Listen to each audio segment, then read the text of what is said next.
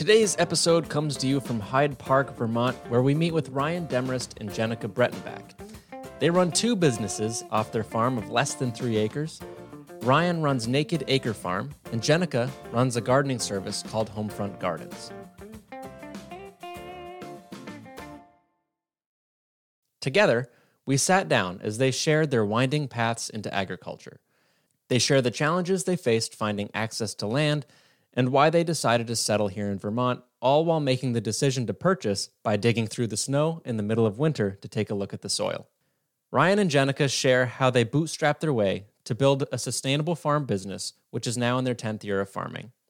They open up and share how they navigated some stressful seasons of farming, and their plans to maintain the current size of their farm and not expand beyond their intensively managed land that they're working now. This episode contains 2 parts of the conversation. The first hour and 20 minutes is a sit-down discussion talking about their farm story, and the remaining 40 minutes of the show features a walking tour of the farm, where you can listen to the rain as we walk between the high tunnels and rows of kale.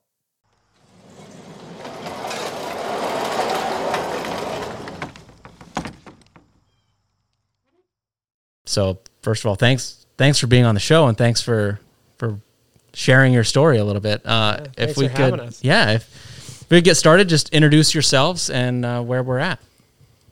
My name is Ryan Demarest. We are at Naked Acre Farm in Hyde Park, Vermont.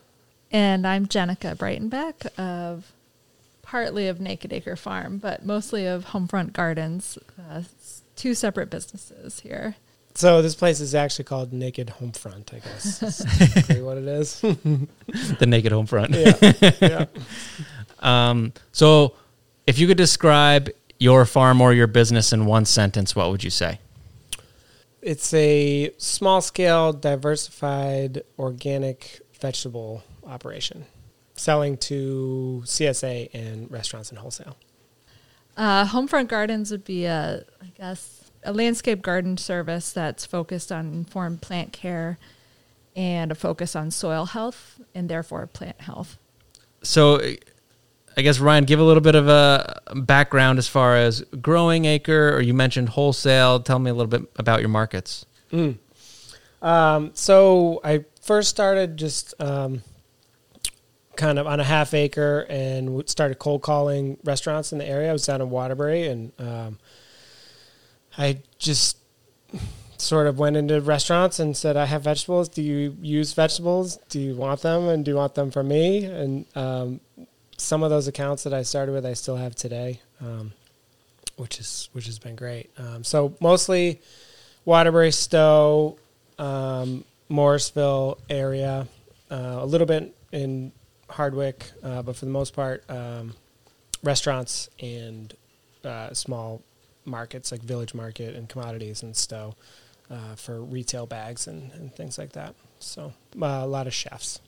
Are you working with a distributor or straight to those chefs? Straight to the chefs. Yep. Yeah. No, I just me in that yellow box truck every week.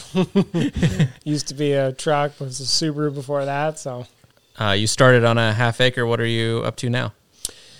That probably around between 2 and 2.5 this year. The last 2 years it was 3, and I tried to scale back a little bit this year for different reasons, but probably under 2.5 or right around there at this point this year.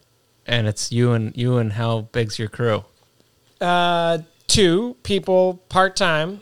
So this is actually only my 4th year with a crew. And last year, 2 people last year, both part-time. I had last year was basically me and 1 full-time equivalent. This year is basically me and maybe 50 hours or so of 2 people coming in, helping mostly with wash pack on wash pack days, but then on work days as well.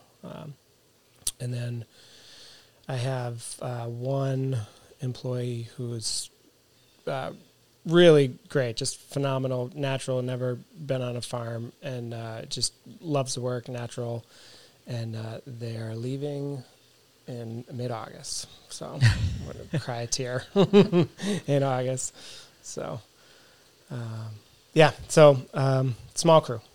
Are you going to try to find somebody to Yes. Do you know anybody? No.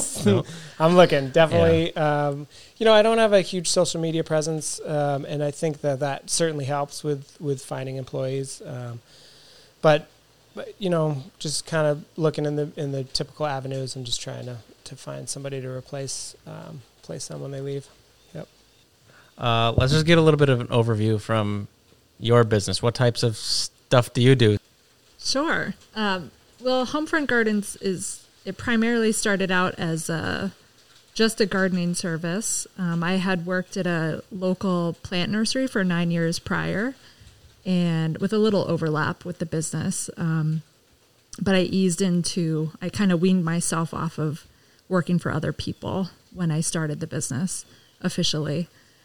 And, but I have a background in architectural design and art. And so working in a spatial environment with gardens has been a really natural fit. Though I never worked in an architecture firm, and I always worked on outside jobs, from Cornell plant breeding to organic farm to plant nurseries. So, but I imagine myself kind of getting into cut flowers, and it just wasn't sustainable because I had some great gardening clients, but I couldn't financially, and I didn't want to give up that aspect of my business to just concentrate on growing cut flowers.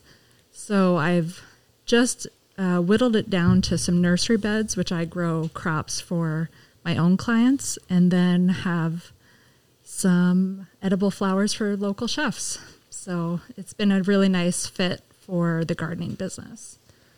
It seems unique, the type of business you're doing. I haven't really heard of that as a common thing for a flower business. Yeah, I mean, it's very small amounts of revenue that I'm making as far as my overall breakdown, but I could certainly I'm trying to expand probably in the next couple of years with the edible flowers, but doing some family growing at this point instead, and just trying to keep my many gardens going with the introduction of an employee or two this year. Yeah. So you haven't had a crew before now? No, I've had a couple, just spot workers here and there doing big installations. And, you need someone for a couple days here and there. But it's really just been me. But I've got about 30 regular gardens, and it's a lot of work. Yeah. For one person, especially if you're pregnant. So, which is the case this year. So, it's been great to have help and things get done a lot faster. We don't get out much from May to October, September. Yeah. So not many farmers. No, none of us tend to. I know. But I mean, she's very busy as well. No, I mean, I guess just from a background, like how I got into farming in the first place. You're just interested in here? Okay. Absolutely, yeah. Okay, cool. What made you decide to be a farmer? Thank you. Very good question. So I was a wilderness guide before I started farming, and don't have any background in growing at all. We didn't have a garden growing up or anything like that. And my mom she's definitely a plant person, but mostly houseplants and things like that. So we didn't have any growing stuff. But I was a wilderness guide, like month off, month on in the field with at-risk youth, and came to a point. I was living out of my Subaru in Oregon during the time, and I came to a point where I just was like exhausted with that type of lifestyle and wanted a little more comfort, like a nice bed. And a friend of mine, Mickey, hooked me up with some people that were living on a farm in Oregon outside Corvallis, and so I did an apprenticeship when I was in my off time. So the apprenticeship was basically like May, and then I would be a month in the field, then it would be like July. So I'd see like snippets of the farm. but I fell in love with it and decided to come back after working in wilderness in Colorado for a little bit on my way back to Vermont. And then I did the farmer training program for 6 months and started the business after that. A funny thing, I was thinking about this today. I remember when I first met those people at the farm, went over for the first night, she gave me a bowl, and this is a little bit of an embarrassing story. She said, "Can you go out into the greenhouse and cut a salad?" And I walked out to the greenhouse with a bowl and scissors, and I was like, what do I do? What you know, it's really funny thinking about it now. And then 3 years later, I had a business. So it was a fast trajectory towards having, and with very little knowledge. So those first 3 years were super challenging, learning how to do it well, or even bad, learning how to do it at all. So the farm that taught you how to pick a salad, you were only there for a season? Not even, like 4 months, 5 months, something like that. Yeah. And different growing, obviously, because it's Oregon. So, like I said, I would see the farm for a month, and then I would have a month off because I would be in the woods, right, in the wilderness. So it wasn't really a good, from an educational standpoint, it wasn't very, it wasn't a good educational experience. Yeah, you weren't exposed to the trajectory of the season. No, you'd plan something and then you'd get home and it was already like gone and replaced with something else. Like, where'd that thing go that we planted, a month ago? So, what types of things were you doing on this wilderness? So actually, I started in Vermont. I don't know if you heard of True North. They're down in Waitsfield. That's originally how I got into it, and I worked for them for a couple of years, and then moved out west and did it in Oregon and also in Colorado. But it was basically wilderness therapy. So kids would come with an assortment of, whatever, if it was psychological issues or substance abuse problems, things like that. And there was a specific kind of just program that they would work through and learn. And so wilderness being the backdrop for the whole setting, removing distractions, all that, so you can focus on the things that you want to change. Interesting. So, yeah. I'm always curious about career paths or job opportunities. How did you find that? Or what led you into that direction? I don't know. I mean, I've always been interested in outdoors activities, hiking and, things like that, and backpacking. And, I think the woman that I was with at the time found an ad for True North somewhere. I don't even remember where it was. And she's like, "Oh, I should check this out." And I was like, "Oh, that's pretty cool." And it's outdoorsy. Yeah, it's outdoorsy. And, I was in the Peace Corps prior to that. So I was like, I could rough it pretty well. And then I, decided, applied and got the job and started there, and then kind of moved out. It was a little more rugged in Oregon. The treks were significantly longer and in way more remote areas. So it was super challenging work, and high burnout, and it's kind of similar to what I'm doing now in that respect anyway, high burnout job. So, it was super rewarding work and very challenging work. And I loved it until I hated it. So, do you think that, helped you personally as much as it helped the people you were working with? I think so. Maybe not as much, but there were definitely certain benefits and rewards to being out in the woods and, having super challenging situations with people that obviously did not want to be in the woods, people that had no experience being in the woods, and trying to train them. And it was cool because especially in that program in Oregon, you would form essentially a little family for a month, and you'd be out in the woods on your own, isolated, and dynamics would come up, and there'd be hard times and good times, and it was cool. It was unique. That's interesting. Yeah. So then you got exposed to this farm, and you thought, this seems kind of interesting. It was essentially the opposite of what I was doing. It was grounded. It was in the soil.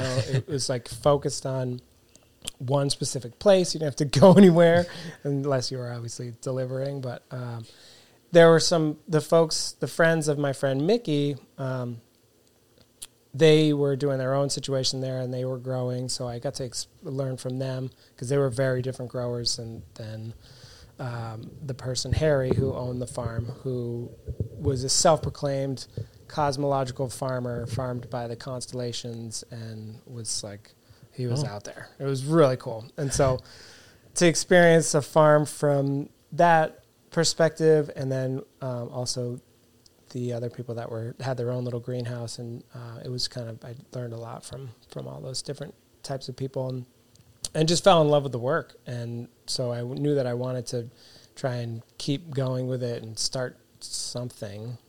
I didn't know exactly what it was.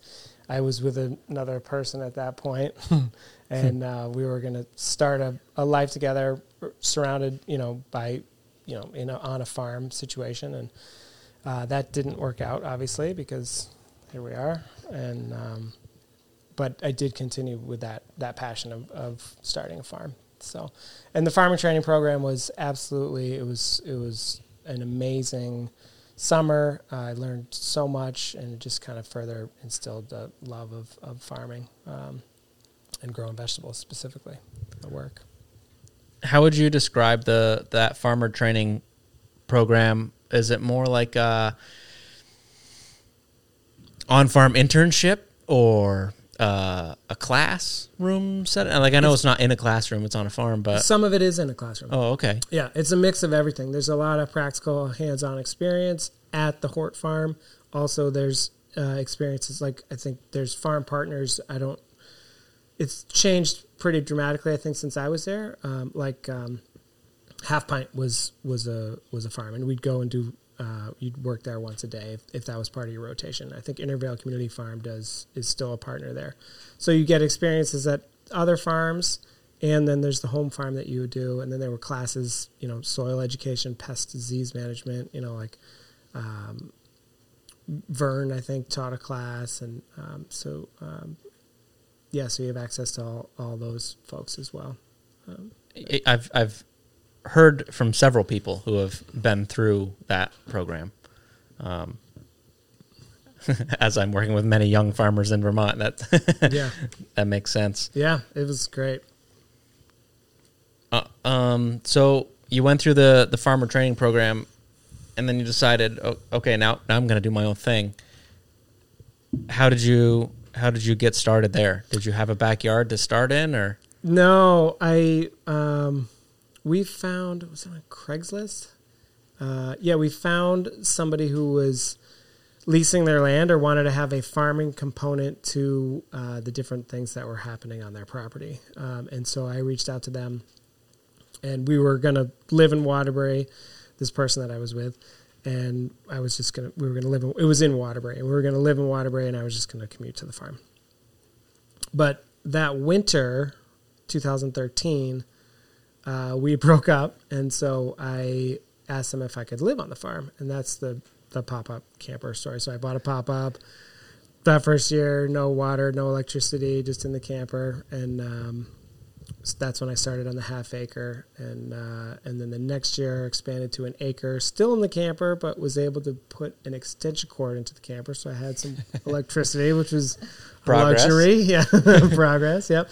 And then that lease ended, and I met somebody who offered their space, some very more sloped than this land, even up. I'm in Waterbury up the road. And so I moved the operation up there and was there for 2 years. And I expanded to about an acre and a half there.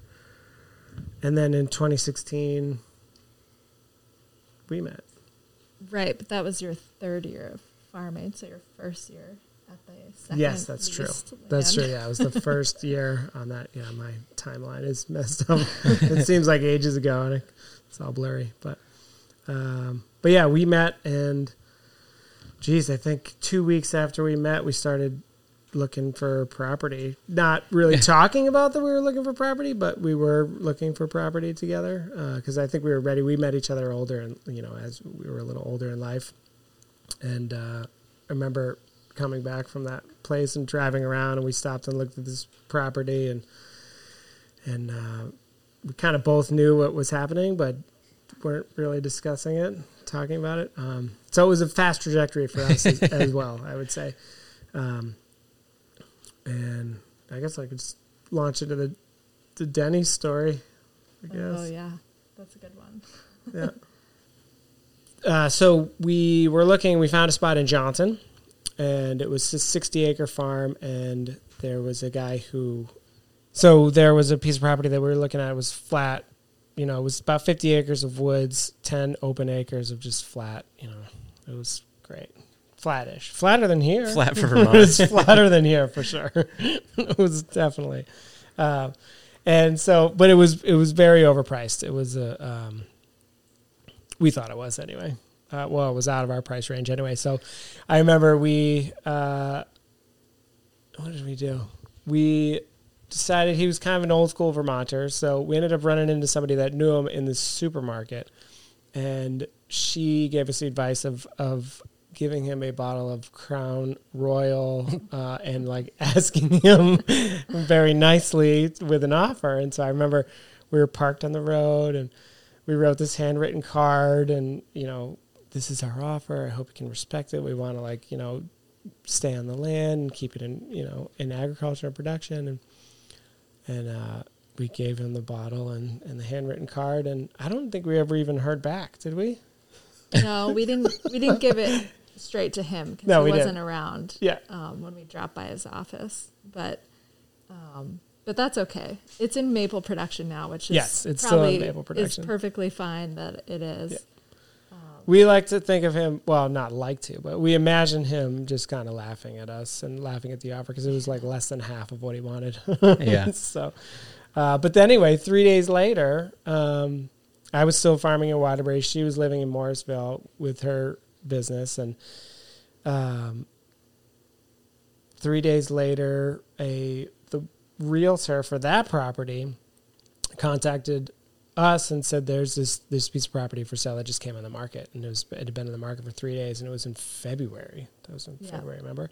And there was snow on the ground. And she called me at like 3 o'clock in the afternoon and was like, hey, you want to come look at this piece of property? And so I got a shovel and we walked into the woods. There was no driveway here or anything, so you had to walk through the woods to get in here.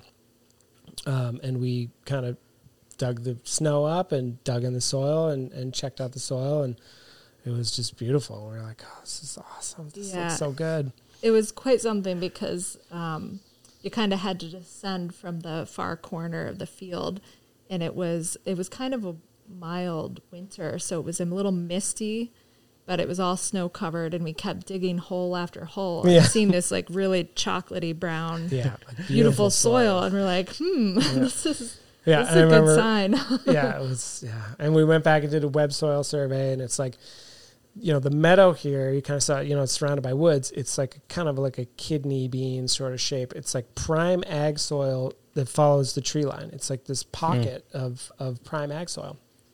And so we put an offer, and the soil was prime, the soil looked beautiful, and we put an offer in February. And what was interesting is we didn't know about contingencies in realty offers, and our realtor taught us that we can just say, hey, we got to see what the soil test results are. Right. And then, but we would like to put an offer in. And contingent on that. Yeah, the former owners who were selling it were started asking some questions like, oh, they have a tiny house, because I had built the tiny house before I met Ryan, thinking it was my best option to buy something for myself so I could start my little gardening nursery business. And so they started asking questions, and we just requested to meet the owners. And we brought a pie to that meeting in our business plans, and that made all the difference. And it kind of began our relationship, which we still have with the former owners, which is really incredible. We usually have an annual visit with them. So it's a special thing. Are they still close by? Jericho. Yeah. Oh, yep. And I mean, they had some small ag stuff that did. She told us stories of they used to hay this field with a Buick. And so there's a big apple tree over here, yeah. And she said that they would have the rake, and they would like back the Buick up into the rake, into the tree, so it would like slam into the Buick. And then they would drive it around the field, and I don't know. I still am trying to picture it, but that's how they would hay the field around here. So, okay. Yeah. Yeah, back in the late 70s, Yeah. I think. Yep. So she really took a liking to us because we wanted to continue this process of having, agriculture here on the property. And so, I mean, we had a USDA loan, and that was months and months and months. So it took a lot longer than typical closing would on the property. And so she was really patient with us, and I felt like it was a very special connection to have with this person and in our search for land. And like Genica said, it continues to this day. And she's popped in a couple times this summer just to say hi, and she's great. So, but that's all roundabout way of how we got here. So what year was that you ended up purchasing this property? That was in late July of 2017. Oh, okay. And then we were able to move the tiny house here in early December, like right before a massive snowstorm. So we got here just in the nick of time. Yeah. Yeah, because we were staying at down the road at a friend's house, and that's where she started building the house. And How many years were you trying to find land? 6 months, 4 months. Okay, Something like it was quick. Yeah. Yeah, together, I would say I had been looking for maybe a year and a half. I used to own something with an ex-partner in Jeffersonville, but that was just not with any kind of land at all to it. But it was, once you've owned something, you don't want to rent something.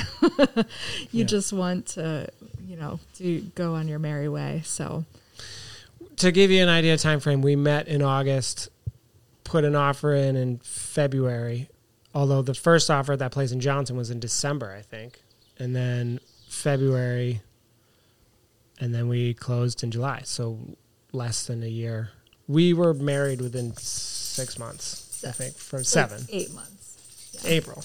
We met in August, got married in April. So you had land, but before you were legally... No, we legally, that's another whole thing. So with our USDA loan, there was a more favorable interest rate if we were married. And so we were working with somebody at the office who was a pretty matter-of-fact, straightforward guy. And I remember he told us about the different rates, and I said, well, what if we're together? He said, well, it's this rate. And I said, well, what if we're married? He said, well, that would be a better rate. And so I said, can I call you right back? And I called Genica, and I was like, Genica, we have to get married today. And sure enough, we went down to the town hall in Morrisville and got our license and got married. And I called the guy back the next day and I said, okay, we're married now, so can we get that interest rate? I mean, it's not the most romantic thing. We did have a very romantic ceremony in August. Yeah, we got married in April. So a few months after we met. Yep. 6 months. But the fun part was that I just happened to know someone who was able to legally marry people or officiate weddings. Yeah. So I texted them, and they thought it was a joke at first. They're like, wait, who are you marrying? Because he's someone from Jeffersonville, so kind of from the ski community that I'm part of. And that's right, yeah. That was at the tavern. Married in the Village Tavern in Jeffersonville, and half the people at the bar knew me. Tony was there. Didn't know Ryan at all. And we're just like, wow, Genica just got married. Cheers! Great. It was great. It was quite celebratory. It was awesome. Yeah, then he's like, all he wanted in payment was a shot of Jameson and a Budweiser. So it was Done great. deal. Yeah, it was awesome. It was a really good day. Yeah, that was great. No, I was just thinking about, one of the struggles for new farmers now is just trying to find land, trying to get access to land, and it sounds like you were able to find a good option relatively quickly Yeah. in your situation, thankfully. Yeah. I think, that story of digging in the snow, I wish that, we obviously didn't see all the rocks. So that was not a great, the land is productive. And we feel very fortunate. And I can't even imagine what it would be like now, especially post-COVID when, prices spiked significantly for land around here, especially. So it seemed to be like really the very right timing. So we feel fortunate for that. Yeah. The other thing was neither one of us had a ton of savings because I would put it all back into the farm and Genica put it into the house that she was building. So luckily for us, the lending that we had was great. We were able to finance 90% of the property essentially. So 95, I think it was. So that was very helpful, obviously. Was that a very difficult decision, obviously taking on that much debt, or was it more of a no-brainer because this is the direction you're headed and you need land?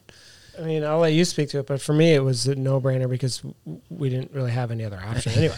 So, I knew that I had encountered all the pitfalls of leasing ag land, and I partly I am at fault for that. I'm not good at leasing. I don't think, there's things that I want to do, and I want to be able to have, free reign on the land, and so I think leasing was getting tiring, and I think it was just the best option that we had. And it wasn't, it's expensive, but it wasn't like there was nothing here. So it wasn't like there was a house here that we were also paying in the mortgage. It was raw land with no driveway, no water, no electric, nothing. Like the first few, I don't even know how long was it that we were just driving through the woods to get into the property. There was like an old logging road that we obviously made it better by driving down, but it was like really challenging even just getting in here when we first got here, and then I was farming in Waterbury, living in Morrisville, getting this place set up too. That first year was pretty crazy. Yeah, so let's see, Waterbury's about an hour? No, like a half hour. Oh. Yeah. Right, this side of the mountain. Yeah. Yeah. But still, there's a commute between living and working and you forget to close the greenhouse door or open it, or that's always stressful. It was stressful that year for doing that, but yeah, and then we just kind of slowly built it up here and got electric in here. I remember those first couple years, or at least the first year, the whole farm was run on 4 outlets, including the house. So tied to the maybe grid. Cut that out. Yeah, tied to the grid. Yeah, we brought it down. And yeah, that was just off a temporary electrical drop. Yeah, essentially. Yeah. And we only had a partially made driveway by hunting season, and then it dumped. We did get the tiny house down here somehow. It was a miracle, I think. And and the next day, I think it snowed about a foot of snow, and we're like, okay, we're here. We've got no water, but we do have electric, which was great. Yeah. Yeah, we didn't have water for a little while. But were you just hauling it in? Yeah. Yep. Yeah. Yep. What was your source? Where were you getting it? From our friend's house. The well where we were living. Oh, okay. Yeah, and we got some maple totes, and I would just go and fill it up and bring it here. And we had this pump, shallow well pump situation that I set up, and it worked for watering the seedlings in the spring. The seedlings were treated way better than the growers, I would say, that first spring. Yeah. But then we were like, what's wrong with us? We got to just get a well. We did. So, yeah. We were luckily that the well was able to be, there was some clause or some part of our mortgage that we were able to wrap it into our mortgage. So we didn't have to, pay for it right up front, which was great. Yeah, that's good. We'll pay for it for 30 years, I right. guess, instead. Right. Yeah, it's probably will cost 3 times what it was by the end or something. Right. Yeah, you'll pay more for it in the long run, but you didn't need to front that. Yeah. Yeah. Genica, give me a little bit about how you got into the ag space. I think it probably started back over a summer job. I happened to go to school in Geneva, New York, which of course there's a wonderful experimental station there with the New York State Ag Extension. And I wish I had been more involved back then because I would have really loved to check out all the apple trees there. But I had friends down at Cornell, which was only an hour drive, and ended up living down in Ithaca for a summer. And I worked at Cornell plant breeding and with the alfalfa program, and got to see some long-term plant breeding in the old-fashioned way. There was one professor who was retired, but he'd been working from a post-grad student in 1948 to what that would have been 2004 or something. So, I mean, that was really cool to think about that longevity and vision. And it started to kind of push me in that direction a little bit more. The following year, I worked at a blue heron farm in Lodi, New York, kind of halfway between Geneva and Ithaca. And that was like 12-acre production with permanent beds. And I still reference things that I learned there from Lou and Robin. And that was the real first thought that I had, seasonal life, what is this? Like, I don't have to become an architect just because I'm studying this right now. But after college, I did end up working in nonprofit housing for a couple of years as an AmeriCorps Vista, and then as in the Hudson River Valley. And I happened to date someone who was involved in small organic farming, diversified farming. So there was always this kind of connection to food and where it's coming from. And I don't think I knew very much really back then, but there was definitely this thread starting. And I guess I moved to Vermont in 2008 after working with Habitat Newburgh for a couple of years. And then I just started random jobs such as waitressing. And then when that ended, I moved to a local nursery in Morrisville. And it was a good fit. I had lots of time for recreating and doing other, just adventuring. But it was definitely really insightful to just work for people who had been in business maybe 30 years or so when I worked for them. So they had some solid systems down, and they had very specific methods that they used in management styles. So I feel like I learned just a lot about running a business, even if it was maybe what I wouldn't want to do or things that I would try to commit towards in a different way. I met so many people working at that nursery that it's probably where I met maybe one of my first couple clients who just, really were like, well, do you do any work? And that was like the beginning of some just side work.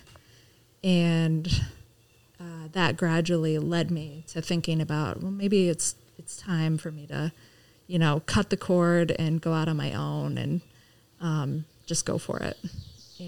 But I had another, this side vision of growing heirloom bulbs, and a lot of the nursery owners in the area were of an age where they'd be retiring soon. So I thought, maybe I could run a nursery. A lot of thoughts going around, but nothing too solid. But the gardening, once I started working with that, I loved the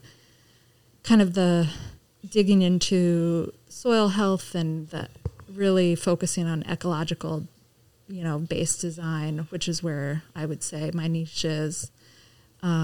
not just I'm not a mulch tosser, just to get it done and be done with it and move on. There's plenty of people out there doing that kind of work, and really looking at long-term relationships with the landscape, the people who are living or working with the spaces, and going from there.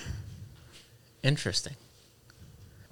So are the gardens that you manage edible gardens or perennial kind of hands-off just maintenance gardens, or gardens where you're putting in a bunch of annual things too?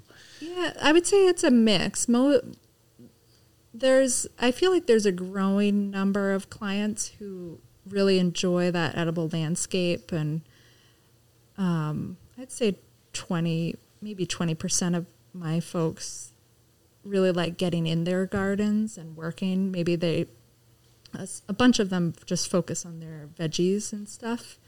But so I might offer a little bit of advice in that realm once in a while, or to kind help of out, set it up for them. And yeah, sometimes. And some people they've been doing it for decades, so they're on a roll, and we'll talk shop a little bit. But then when I mention Ryan's hundreds and hundreds of tomatoes, they get a kick out of that. So, but yeah, mostly I'm doing the ornamental side of it. But I try to encourage people to include edible landscaping. So whether that's, throwing some extra starts in the garden somewhere, or just having pollinators and bird health and all, it's really just about the ecosystem creation and trying to get it rolling to a place where I'm not running around watering, and almost no one really waters their gardens, even if we haven't had rain for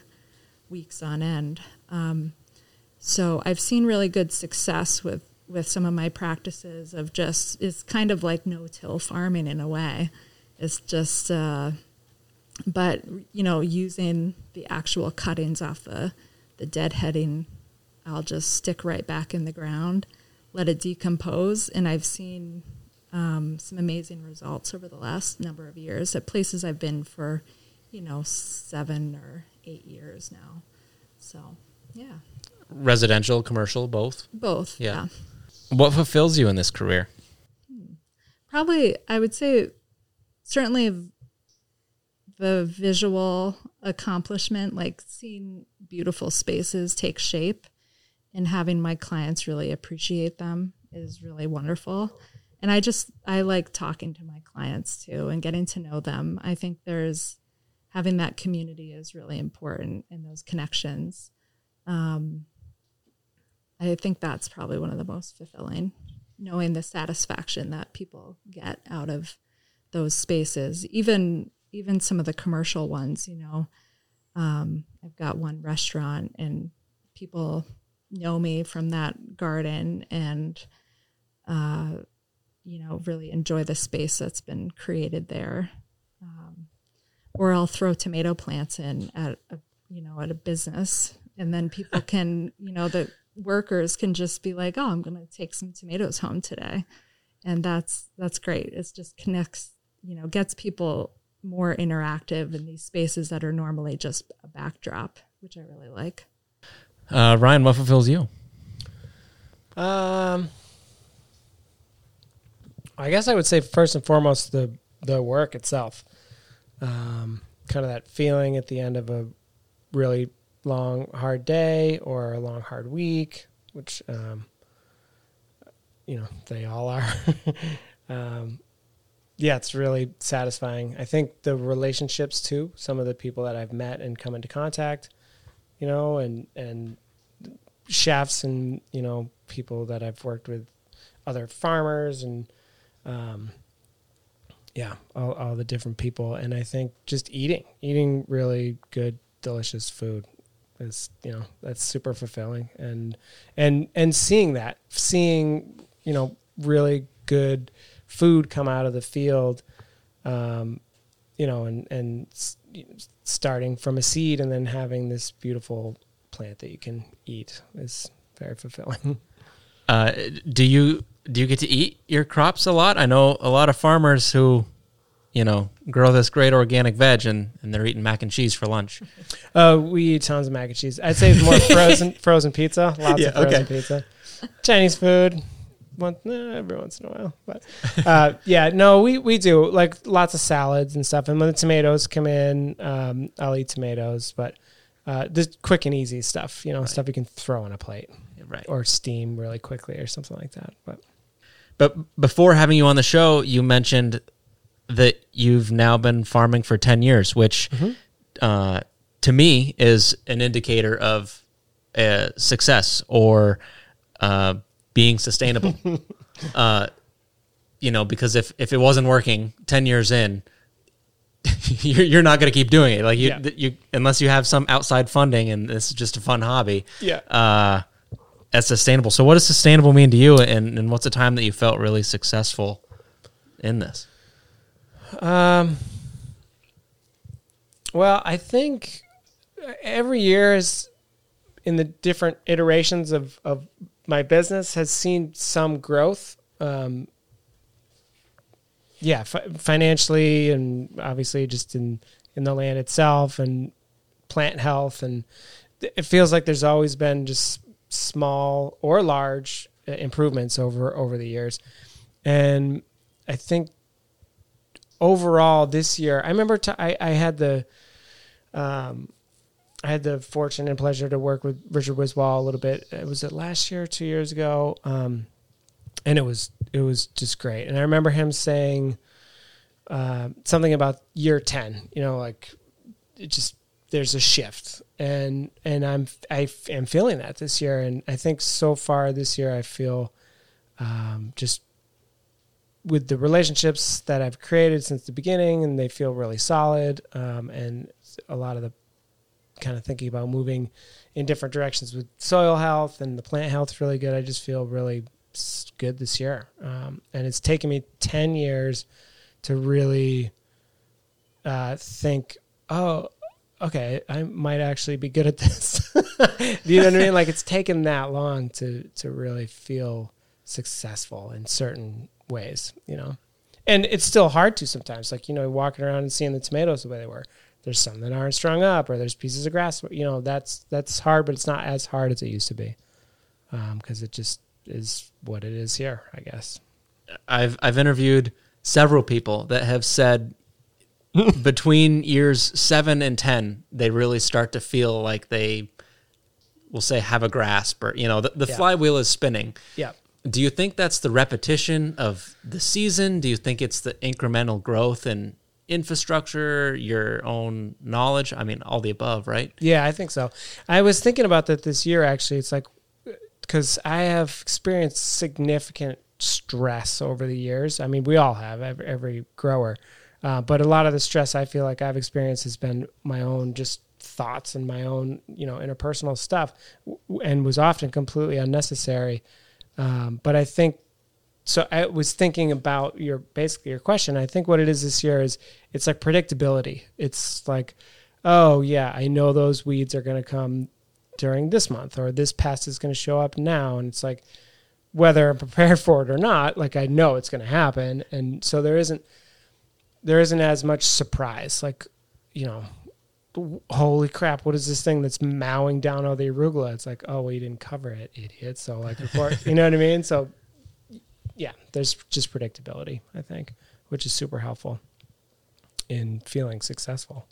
I think too, there might be a level of confidence in decision-making, like making some bigger long-term shifts that will get you to a place where you're really confident with it, like, or feel like you're just making a decision about your business, but not basing it off of what a particular market might think or react to. Yeah, and I can see that as kind of a third person to your business. Oh, thanks. It's more of an educated guess and a little less of a gamble, because you've kind of seen success and failure for, like you said, through the seasons. Yeah. The other thing was that I think the reason why it took too long too is because I'm becoming more and more familiar with this specific location. We've been here 5 years now, but I've been at 3 locations. And so all those years of familiarity and understanding the nuances of a field or of a farm, I've had to start over several times. And so I think just now having this relationship and bond with the soil here and the way that things work and the seasonal changes, that's really helpful too in making decisions and just feeling confident. Yeah, that's a good point. Knowing the land. Yeah. Knowing where water's going to run in the next heavy rain and knowing where it's cool in the spring, those little pockets or where the sun comes around. Oh, that bed's going to be shadowed a little longer. Yeah. Yeah. You don't know that stuff right off the bat. No. And it's just a relationship. It's just about creating, it's a marriage essentially, and you're learning and growing with this place. Yeah. You mentioned early on that the farm in Oregon was different. Like growing out there was different. What's a couple of like just high level things that's different than growing in Vermont? The climate, first and foremost. I mean, that area in the Willamette Valley gets like 9 months of drizzle, essentially like cloudy drizzle and rain, and then it's all summer long. You never see a cloud. It's just like, I mean, there might be clouds, but it's sunny every day, super dry, hot, cold nights, and then just rain all winter. So it's wild. So obviously that, but you can grow year round significantly easier, even without the direct sunlight. You can continue. Even in the winter, I think the lows are like in the Willamette Valley, like the 30s, and you don't see much snow. So that's a big difference when it's negative 25. So a little more consistent. Yeah. Yeah. Yeah. Interesting. Yeah. Consistent drizzle. Yeah, it was bad. It was great. I mean, you keep going through it. You just live your life. You ride your bike to work, and you just get a good rain suit, and that's what you do. Dress for the weather. Yeah. So, what made you decide to come to Vermont and settle here? Well, I think probably the most important thing is my family. I'm really close with my family, and I wouldn't necessarily. I love you guys, but I wouldn't want to live in my hometown. And so Vermont's kind of a happy medium. And, I went to college here, and so I have a connection to the state. And it's just, it's close to being your family. I mean, it was being out west. It's too far, My sister had a couple kids, and so I had nephews that I wanted to be around, and, that kind of thing. So, yeah. And just a familiarity with New England. Yep. So I love it here. So good. Genica, are you from around here? I'm from Pennsylvania, and I just I randomly moved here. My sister-in-law was working for the Vermont Youth Conservation Corps one summer, kind of right before she and my brother married the year before. And she said, "You need a change in life. I think you'd like Vermont. There's people with like old time skills, which is right up my alley, and doing music and just a bunch of stuff." And she said, "Why don't you come visit?" And I moved up 2 weeks later. I dropped off some applications. I was like, "I'll be a waitress." Yep. So, so I just it was quite a bold move, but it has worked out very well in the end. Yeah. Okay. So we talked about a little bit on kind of feeling successful, getting that flywheel spinning.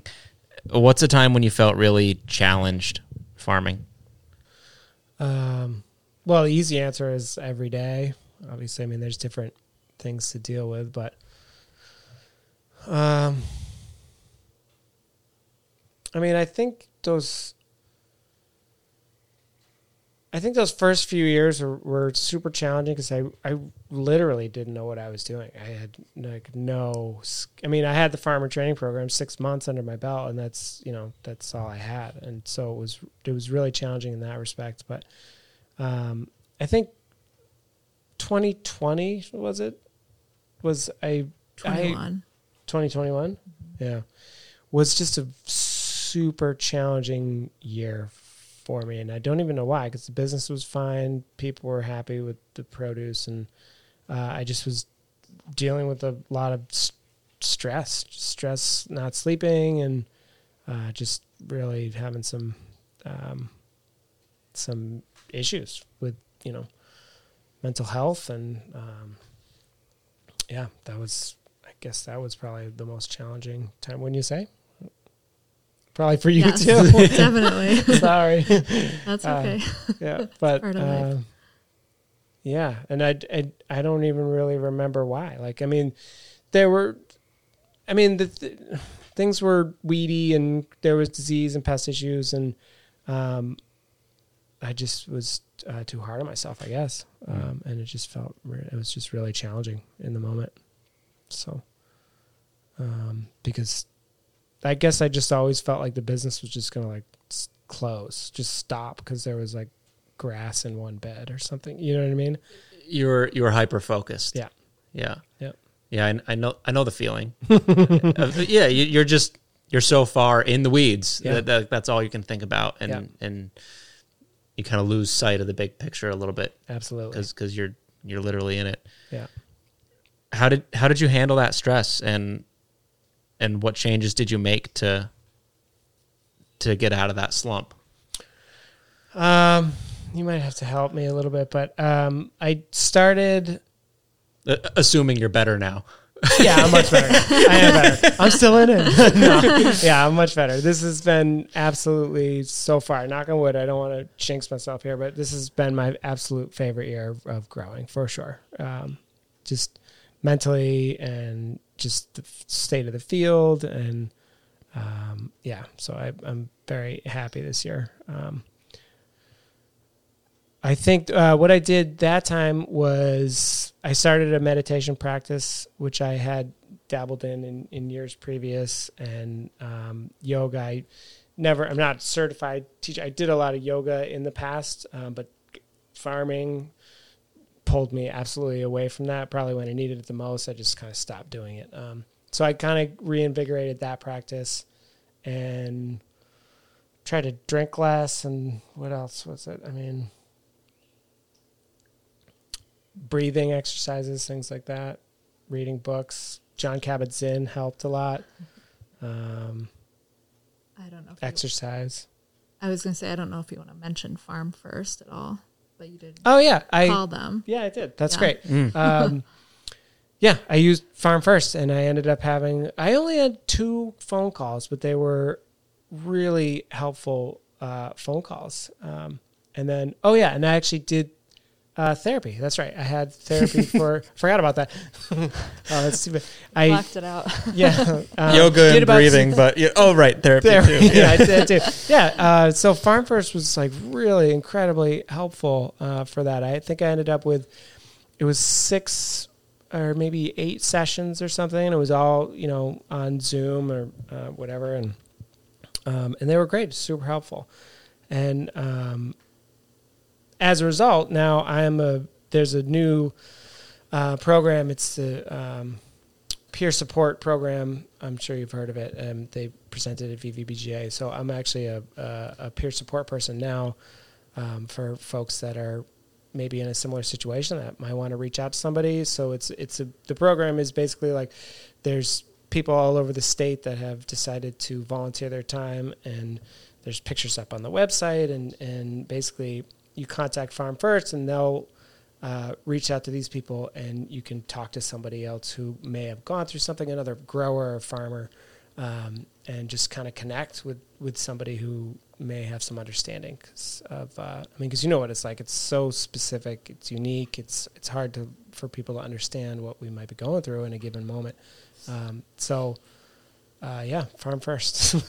It's awesome. So are those sessions just kind of like a venting session with another grower? I don't know. It's a new program, so there hasn't been there hasn't been a ton of. I'm presently working with somebody, but we're finding a hard time to connect. But I imagine it could be whatever the person needs. It can be a venting session. It can be just like a crying session, or it could be like, hey, have you ever experienced this? Tell me about your experience.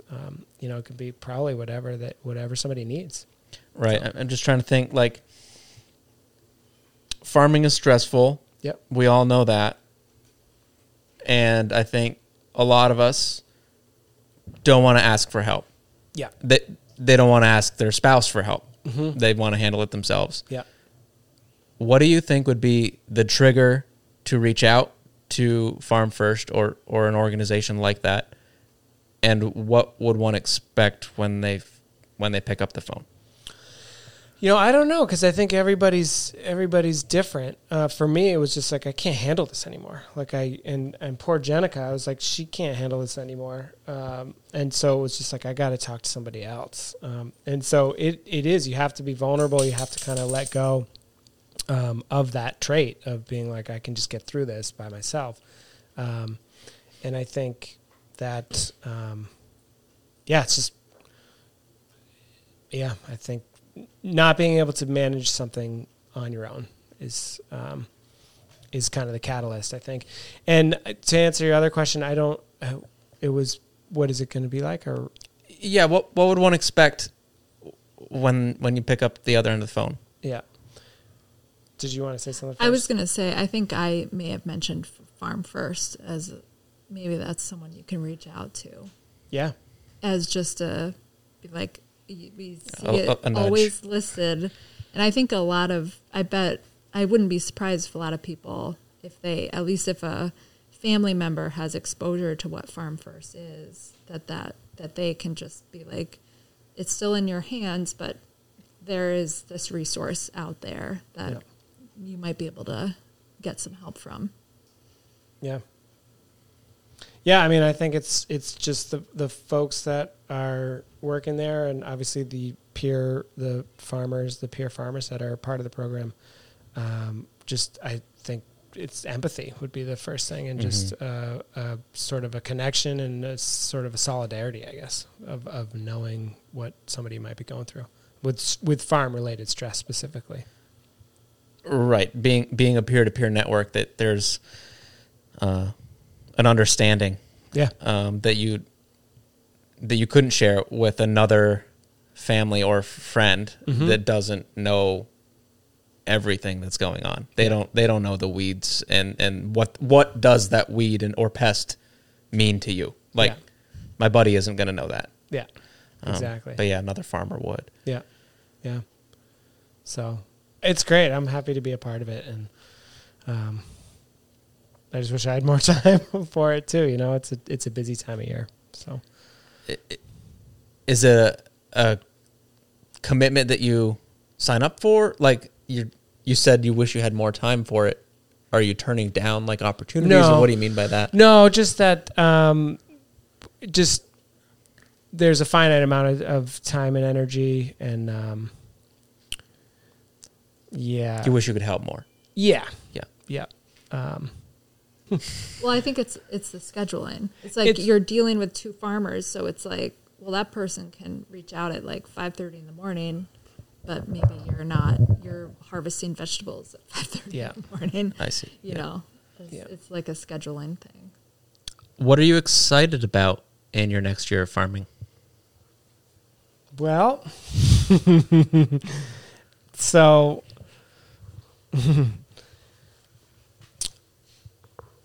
like I said before, I feel like I kind of have a grasp on this, at least here, and what my own limitations are and strengths. And I think that's just in time because we are going to have a child in mid-August.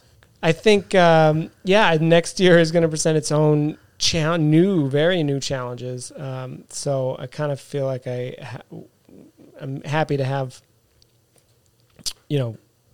this a year of confidence under my belt to move into the next year. I think as a result of having a child and starting a new family, I think I'll need to make some changes to the business, which I'm still kind of mulling over right now, and just reducing crops or having more people in the crew, which I'm not super psyched about. Not too keen on having more people here. But there might be a way to obviously, have a different sort of life. So, and then I think just as I've become more familiar with the business and knowing how to change things in order to have a little more free time. And I think that's something I'm looking forward to. And continuing to work with soil health, weed management, and trying to discover ways to have kind of two-prong, attacks, or I don't like that word, but like efficiencies to deal with both of those things, like maintaining soil health, contributing to soil health, and reducing the weeds here on the farm. And increasing production based on that. So those are some big things, I would say. Yeah. Well, Congrats. That's definitely exciting. Thank you. Nervous excitement. Very nervous. Yes. Yeah. Mid-August is not the best time, but it is a time. It's good for my business, which is good. It's before, I think I'll be able to work with my little crew on cutback then and guide that process, which is usually like October-ish. Yeah. So one of my employees is leaving, I think on the same day, the due date. They're going back to college, so things will change. Things will change very drastically and quickly. So I better start those breathing exercises again, I guess. That's right. Gotta take care of yourself. Is there other things that either of you kind of have implemented on a regular basis to kind of keep you level-headed? I had a meditation practice for probably a couple of years, and that has not continued this year. I find that when I'm feeling good, those practices kind of go by the wayside. Right. I feel like a little bit. But I don't know. I guess I've been working with like not a physical therapist, but a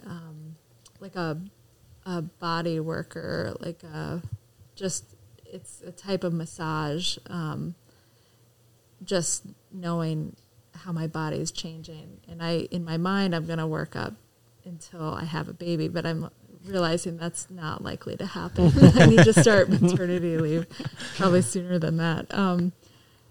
But I'm still going strong at this point. But I think even I took an art class last fall, just doing something creative, and that's totally just fun. It was really great to have that in the fall time, and I think it offered a lot of relaxation and just being creative in a way that I don't have to commodify it. I can just do it for myself, and that was really great.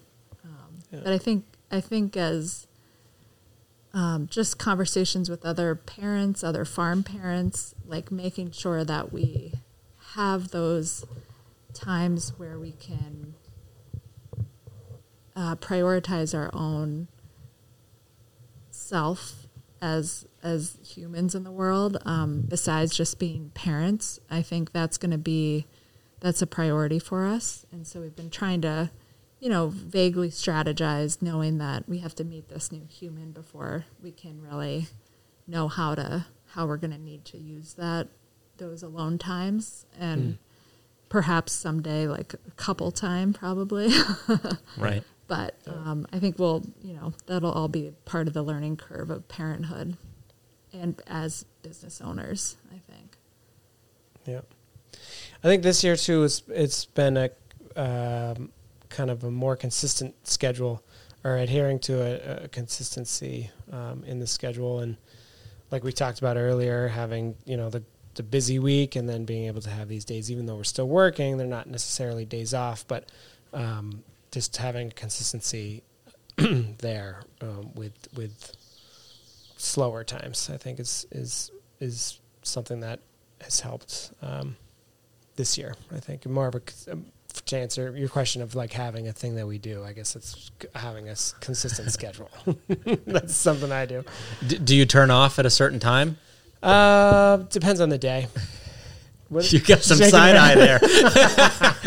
No. I don't know. We still sleep when I sleep. 'Cause I'm sleeping so good this year. Knock on wood there. I haven't slept this good in maybe ever in my life. So that's when it's off. we I guess. still eat dinner at like 10 o'clock at night usually, Yeah. which isn't great, but No. 'Tis the season. Yeah. it is. Yeah. Yeah. Yeah. Yeah, sleep helps a lot. Good sleep is important. Yeah. I think when I've been away, like in years past, if we'd go down to like Tuesday Night Live, which is a thing in Johnson, I wouldn't be able to like detach and have a good time. I would still just be super focused. And I think this year I've been able to like disconnect. So that's helpful, I'd say. Yeah. And being able to just like kind of enjoy the moment that I'm in. I think that to loop back, I think that probably comes with the experience of doing this. Like you know the tomatoes will be okay tonight and they'll make it till tomorrow. Yes. Yeah. You're right. First year it's like they're all gonna die when it gets dark. Yeah. Yeah, that's true. That's a good point. What did you envision your farm would look like when you started? Did you have a goal or a vision with what you wanted it to be? No, not that I can remember. I think it was different because when I first started, I was thinking about the farm with this other person that I was with. I think vegetables, for the most part, I didn't really ever foresee having animals, or like livestock animals. Yeah, I guess it's kind of this. Did you? I know initially you went to restaurants and say, "I have this available." Did you then ask them what they wanted, or has it always been just kind of like, "Hey, here's my options"? Yes, afterwards, and creating those relationships with chefs, like they, I sit down with some of them every year, and they talk about what they want to grow or what they want to have on their menus, or when they change their menus to the summer thing, they say this is what we're going to have, and so initially, I was like, I like to eat that, so I'm going to grow it. I didn't have any markets at all, which was the exact opposite advice I got from a mentor that I worked with. They're like, don't grow anything unless you have the market for it. And I did the opposite of that. But yeah, it was that I said, I would say, I have arugula. Do you use arugula? Do you want that? But then over times I've kind of shifted. I mean, there's things that I didn't even know existed that I grow now consistently because it's, a high-end restaurant uses it as a main ingredient in a salad or something like that, And so I've learned a lot through the experience of those chefs that are, constantly refining and perfectionists and things like that. And there's a lot of crossover between growers and chefs, and that's why I like working with them so much. Have you found the chefs to be pretty knowledgeable as far as regionally grown food or available crops, or have you been like, yeah, we can't grow that here? Depends on the chef for sure. Geez, I don't want to throw anybody under the bus. No okra or oranges coming out of Vermont. Yeah, no one's asked for papaya or anything like that. But I think it's sometimes some of the timing. Chefs will be like in April, they may be like, well, when are the tomatoes going to be ready? And I don't heat any of the houses for the tomatoes, and it's like, I haven't even planted those yet, So there's that understanding, but a lot of chefs that are willing to work with farms in the area they understand the nuances of the season, the short season, and what will be available. And there's a few chefs that are coming to mind specifically that I've just really absolutely loved working with, and they've just been flexible, and they've just helped me have a business. Like they're willing to take a chance, and I still work with them to this day. Yeah, and I think some of those more thoughtful chefs they're preserving when they can, or processing, whether that's making different oils that they're going to flavor something with in the fall or winter when it's available in the summer. Mm-hmm. And it's really great. Or preserving tomatoes. We know a couple of chefs that do that, so that they can have kind of a consistent quality. year round. And it's such a great insight to know that folks are doing that. That's awesome that chefs are taking the initiative to preserve some of those things. Mm-hmm. What do you think the future of your farm looks like? Do you envision it changing much? Yes, I think so. But yeah, I mean, because obviously you can see we're still absolutely in the development stage here of trying to get things up off the ground. And as money sort of frees up from some of these main infrastructure projects, I'd like to invest in some different things and different types of technologies. I'd really like to scale back a little bit. I mean, honestly, I would love to just put that whole field in just one big glass bubble. That's what I would love to do. Just have it like all enclosed. But the land doesn't offer that flatness up here. But I think some markets will change. And I think that what I grow will shift a little bit over the next few years, I think. And I think a lot of the decisions that I make moving forward is going to be determined by this little child that's coming in August. That it's a total crapshoot, Right. Your farm's 100% going to evolve. Mm-hmm. But you're not building an orchard or growing grains, and you're staying small scale vegetables. Yeah. Well, the other thing is we're limited by the landscape as well. So I couldn't possibly grow more than 5 acres maybe at the most, unless I start cutting down trees, and I'm not going to get into that. I don't want to do that. That's a whole nother thing. Yeah. So we are limited in that respect, and I think just getting smaller and more refined is better. Reduce and refine is what I write everywhere. So. Yeah, and I think there's also a component because our property is split by our road. We actually have to put in new utilities on the other side. Yeah, to be able to. So we're basically dry farming on the south side of the property, and then, but there is some, I think, good opportunity on that side for some just fruit trees, and whether they're partly going to be probably for aesthetic reasons and separation from the road. But certainly they're all probably fruit trees and things like that, if we have a farm stand in the future, that could be an opportunity there. Yeah.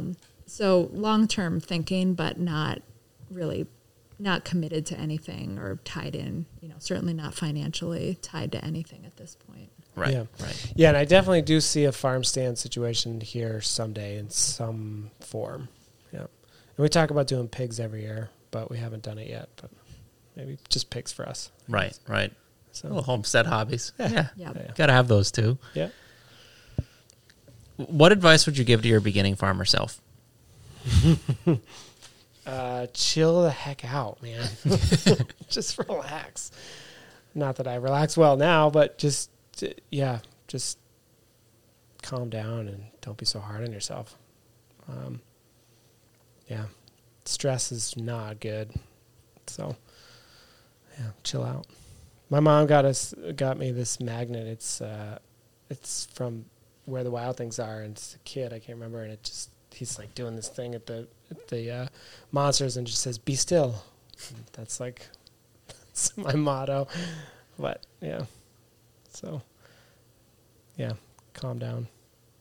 Yeah, and I think to add to that, I would just say don't compare yourself to someone else, especially because you don't know really what their real full story is, number one. And it's just such a waste of energy to be thinking about someone else when you can just, make a decision for yourself about what you have going on. Yeah, you know yourself best, and you don't know anybody else's situation or their whole story. Yep, that's a good point. That was my questions. Is there anything else that you wanted to share that I didn't bring up? I mean, I think we're quite proud of the buildings that we've built here, even though certainly building them in an unconventional way. Like the first year, I think we had gotten the posts up on this, and we just had a big pavilion here before we did any excavating. So I wouldn't recommend that. But, it's amazing if you have one person who can offer some good guidance when you need it, or a skill set,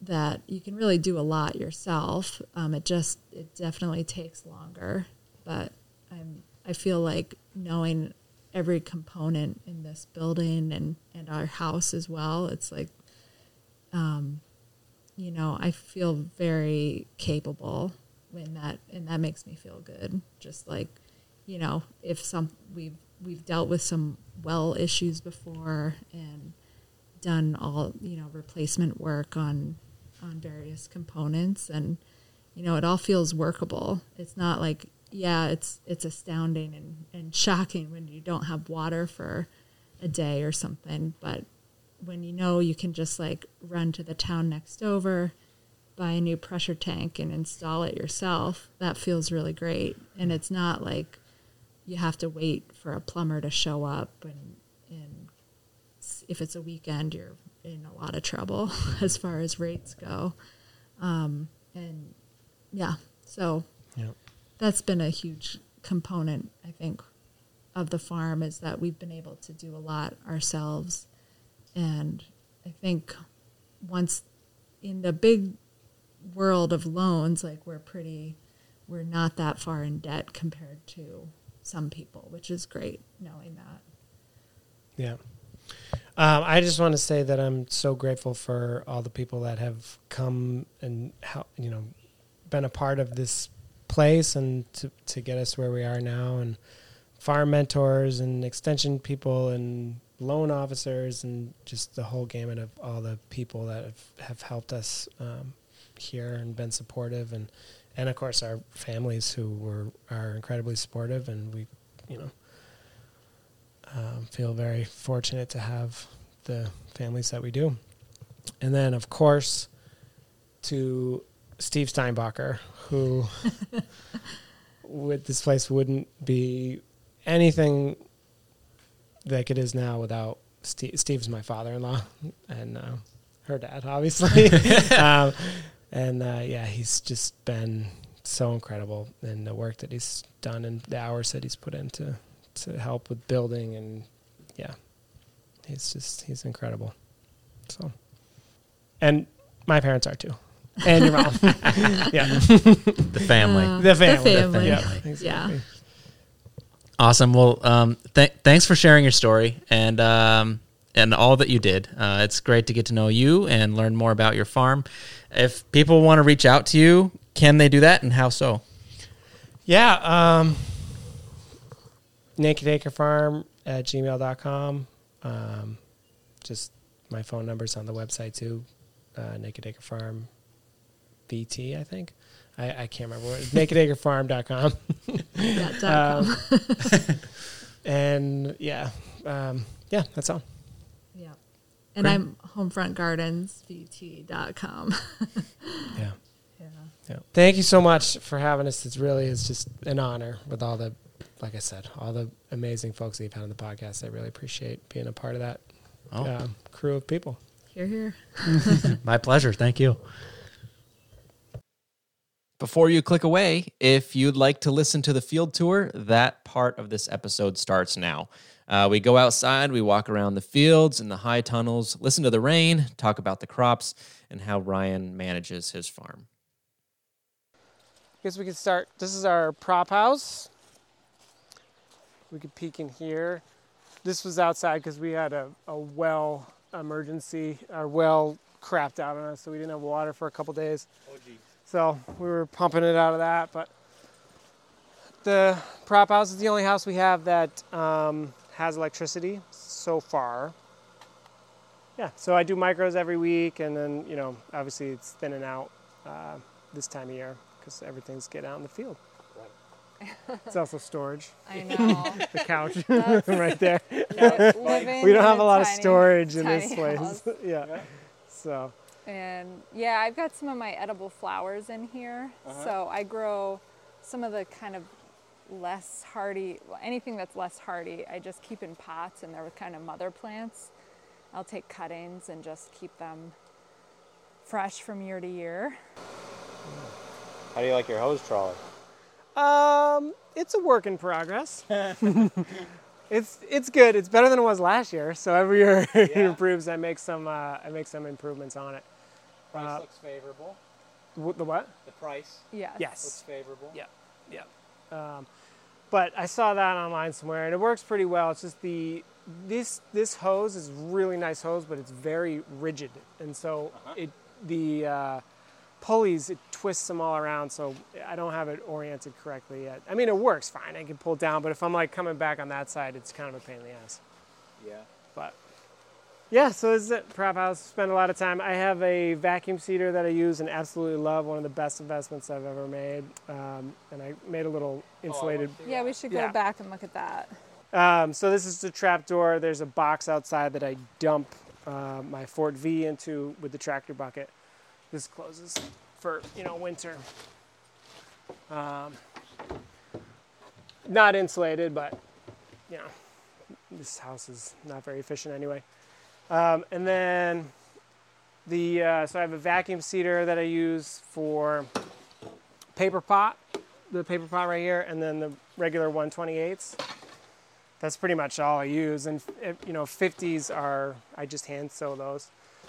And then this is just hooked up to a simple plug, and it turns on, and then I can just kill it with the switch.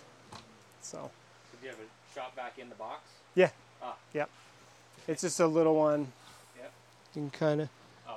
Yeah, it's inside. It's just insulated, so it's not super loud. I mean, it was way louder. Even that. I mean, it's great. Like if I have music going, I can still hear stuff. But the only problem is that this year I had to rig this up because I found a mouse nest in there. Oh. They crawled in, and then I was like, I used it the first time this spring, and I was like, this really smells. It's like, what's going on in there? Sure enough. But they were alive. They were alive. They were like getting tortured with I know. a I whole couldn't round believe of it. seating. Yeah, because it was like on, wing, off, and then wing, and they were just in there, probably like traumatized. But it works. It's worked for a couple years. I think next year, once it's empty, I'm gonna redo it, and because I just slapped it together. So, and then these are exhaust fans. I can close those up, and they're insulated. 1-inch insulation that I can close for the winter. So anything to improve, even just a teeny bit to not spend so much on propane is great. Yeah, exactly. But we definitely cut our propane costs this year significantly compared to last year. I had a bunch of little greenhouses with the fluorescent lights and stuff, and that was enough heat to keep it, really nice and warm. Just rigged up hoops basically over the benches, things like that. So that's all down here. And then these are great. Genica found this. This is like the best backpack spray. I love it. Okay. My four sons, it's so good. I heard about it on the No-Till Flower Farmer podcast, and it's super powerful, and the battery is super rugged. Yeah, it lasts. I left it outside over the winter, which is a bad decision, but it's been fine. It's been great, and it just recharges. And there's tons of options with it. Very powerful. Yeah. I use it for client gardens and spraying apple trees, like 25-foot apple trees and everything, and it works great. Yeah. This is my new little house here. It doesn't look like too much right now, but I can show you inside. And then Floho. Client plants. So I've got some plantings to do before I can't move anymore. Yeah, I guess it's good to clarify. Genica has her own business. Yes. We could talk about that a little later, but she's Yeah. not necessarily part of the farm. Right. Right. She's got HomeFront Gardens. I have Naked Acre Farm. So Yep. She's just stealing your Getting space, huh? well, we're going I've to talk always- about that. Actually, yeah. I'm gaining some space coming up. Right. I've always had kind of this field, except for maybe the first year, I think. Yeah, there were brassicas in this field the first year. And so it's kind of a good actually sample of how much perennial grass we have and how much we have to deal with. Yeah. when we're flipping new ground. So I know it's just going to be a process of constant kind of trying to tending to it to try to kill the grass. But just a little sampling of the beginning of the flowers. I only have a handful of accounts at this point, so It's good size. it's the perfect amount for me to keep busy on the farm. And So yeah, right here, what you probably just said it and I didn't catch it. What are you doing in here? Because you've got like 6 plants. That's not right, doing a it's lot. just edible flowers. Edible flowers. Okay. Yes. So So garnish. in flavor, it is. I work with the chefs on Okay. their flavor profiles, what they're using them for. And colors too. They Yep. like certain colors and not And other colors. And they look pretty sparse because the idea is, well, some of them are just starting to get going. Yeah. But others, it's like you got a deadhead in between each week, even after the harvest, to make sure that there's almost nothing left so that they're going to bud again Right. for the next week. And they bush up. Yep. So I had originally thought that I would do cut flowers on the farm and then also do my gardening business, and that it didn't make sense because I couldn't get the quality of cut flowers that's needed. Yeah, we were spread way too thin. That was for our first year. Yeah, and that was the first couple years, but I did it a couple years of, doing some small events, and and then there's some remnants of that in here. So when I said I'm going to gain some space, she's going to be moving the flower side of stuff out into that house, and she's had those beds since 2018. Yeah. And so I'll be gaining, this will be a fully naked acre house instead of a split house coming up. So. And there's all these bulbs in these beds, so I'm having a digging party actually this weekend to try to get them out, get them in the field, and then we can tarp it. Yeah. 10 o'clock much. tomorrow if you want to come. So a mix of tulips, and which most of those are eaten actually by voles, and but a lot of narcissus. And then these are just self-sown biennials. Okay. And then a bunch of self-sown. I haven't seeded calendula in like 3 years, and I get plenty out of what I get here. So what was in the other house was all transplants, seedlings from this house. So a bit of mayhem that will soon be back in proper control. So this is, we call this the big house. It's obviously relative, but it's our biggest house. It's 120 by 30. It's a ledgewood. Heirlooms and high looms in here desperately in need of pruning. You'll see a lot of the tomatoes we're a little behind on pruning.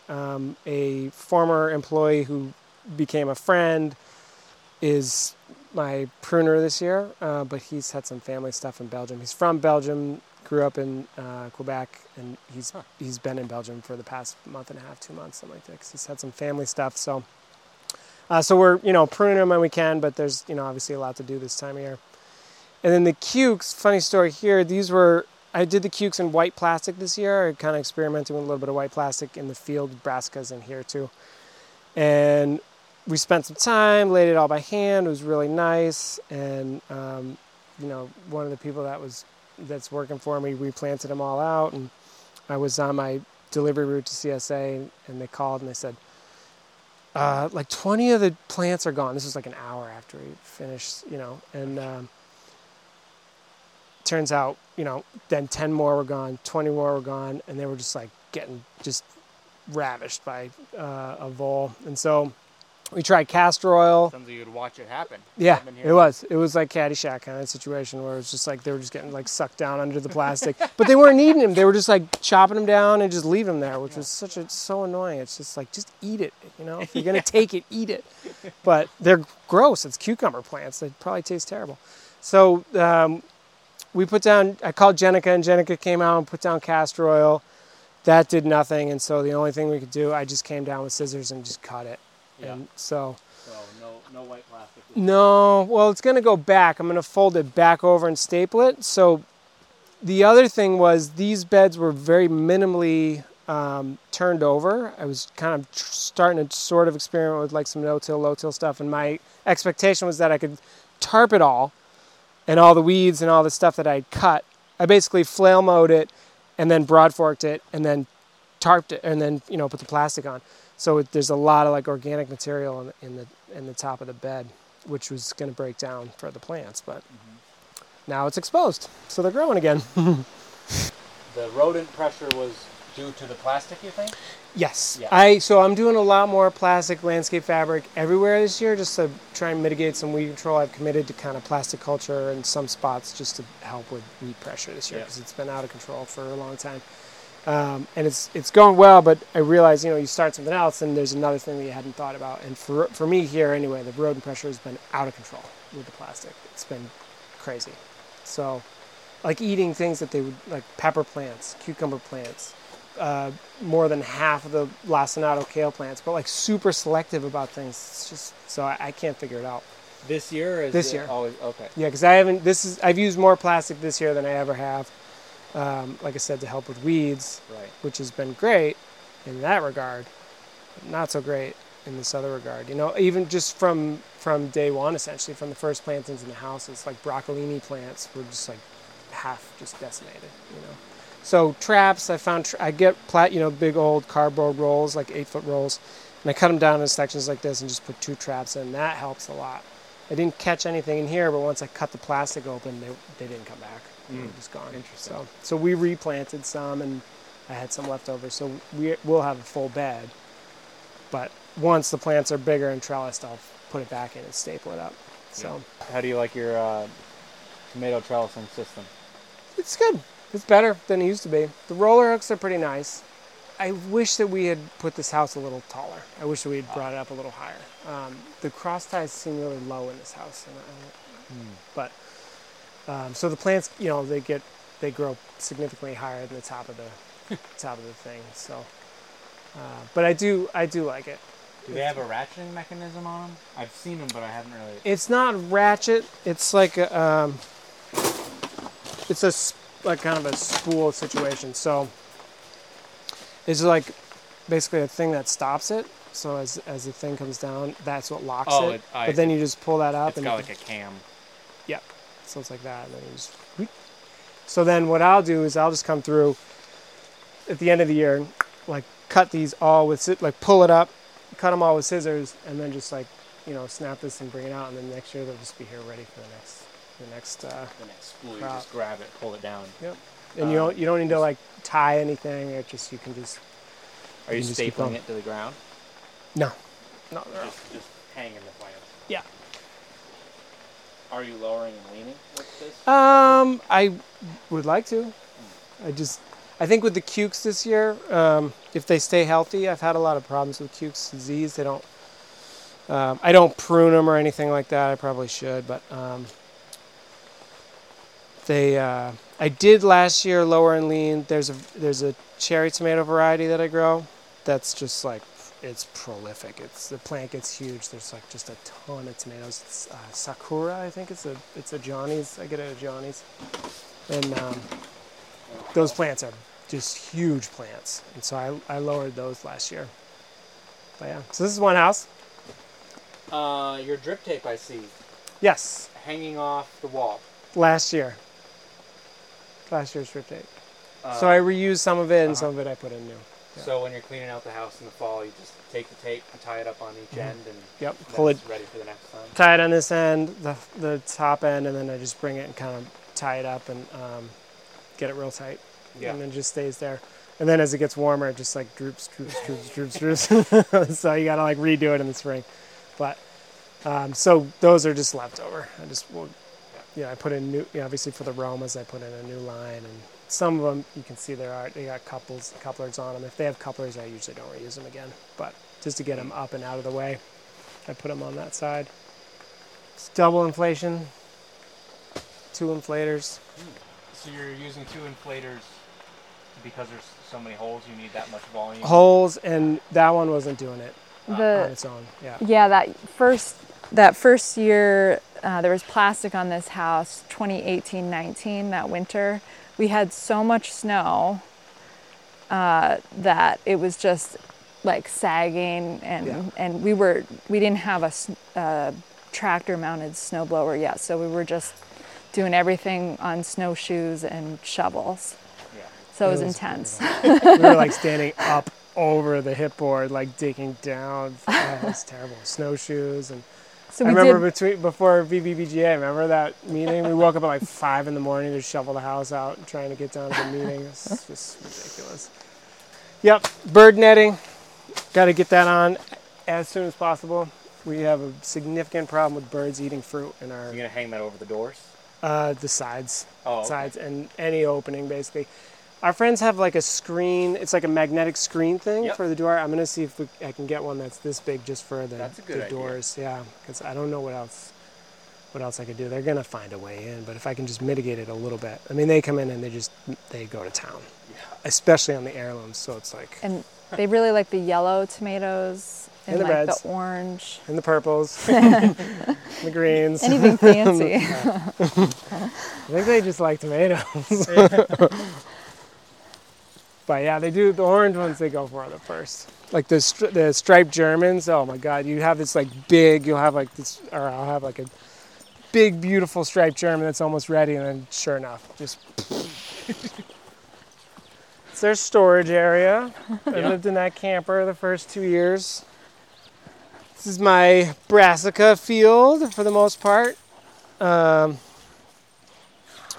In the process of kind of flipping this over to, I have basically some 3-foot ultra web that I'm going to use for the pathways because obviously, pathways are in pretty rough shape. But, so I'll lay that down, and then the idea is like with the plastic culture next year, this will be, there'll be, the weed pressure will be significantly reduced. Yeah. So, but I never really, the pathways are always a mystery to me. Keeping them clean, I think. Like how to keep them clean? Yeah, just like the best way. Like, we have a couple cultivating tractors, but I haven't had really great luck with that. Especially down in that area, it's tough. Like, maybe like a belly mounted kind of thing, but on the slope it's tough. Like one year would just go and like this one would be like, not doing anything, and this one would be like way too deep, and then I'd have to come back and do the same thing on the other side. So it's just tough like figuring it out. So I think this year I'm just going to do ultra web. Yeah, I'm very new to tractor cultivation. It's not a skill that I have. No, I mean it's not like your typical. It's not like an ideal. That's not the word. It's not like your regular farm like you would think of like a typical farm, but we love it here. I mean, I feel like it's super protected with the woods, and there's tons like habitat for all sorts of different things, and I think pest pressure isn't maybe as significant as other places because of that reason. And I would say part of it is like where we're located because of the I'd say tourist value of just being in between several mountain towns. The real estate is just like out of control as far as a practical minded we want to farm. And we both had existing businesses when we met and decided to, buy something. So it was like we were in a spot where we would automatically be limited unless we wanted to add another hour commute or something onto. Yeah, I remember we looked in Stowe, and there was 2 5-acre plots together that could have been 10 acres. It was flat, and it was $500,000 for 10 acres. We were like, oh, with nothing on it. We were like, okay.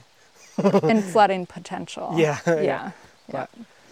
So this is beets and lettuce. You can see, we're still dealing with like a grass a little bit. But this is definitely an improvement from the past for sure.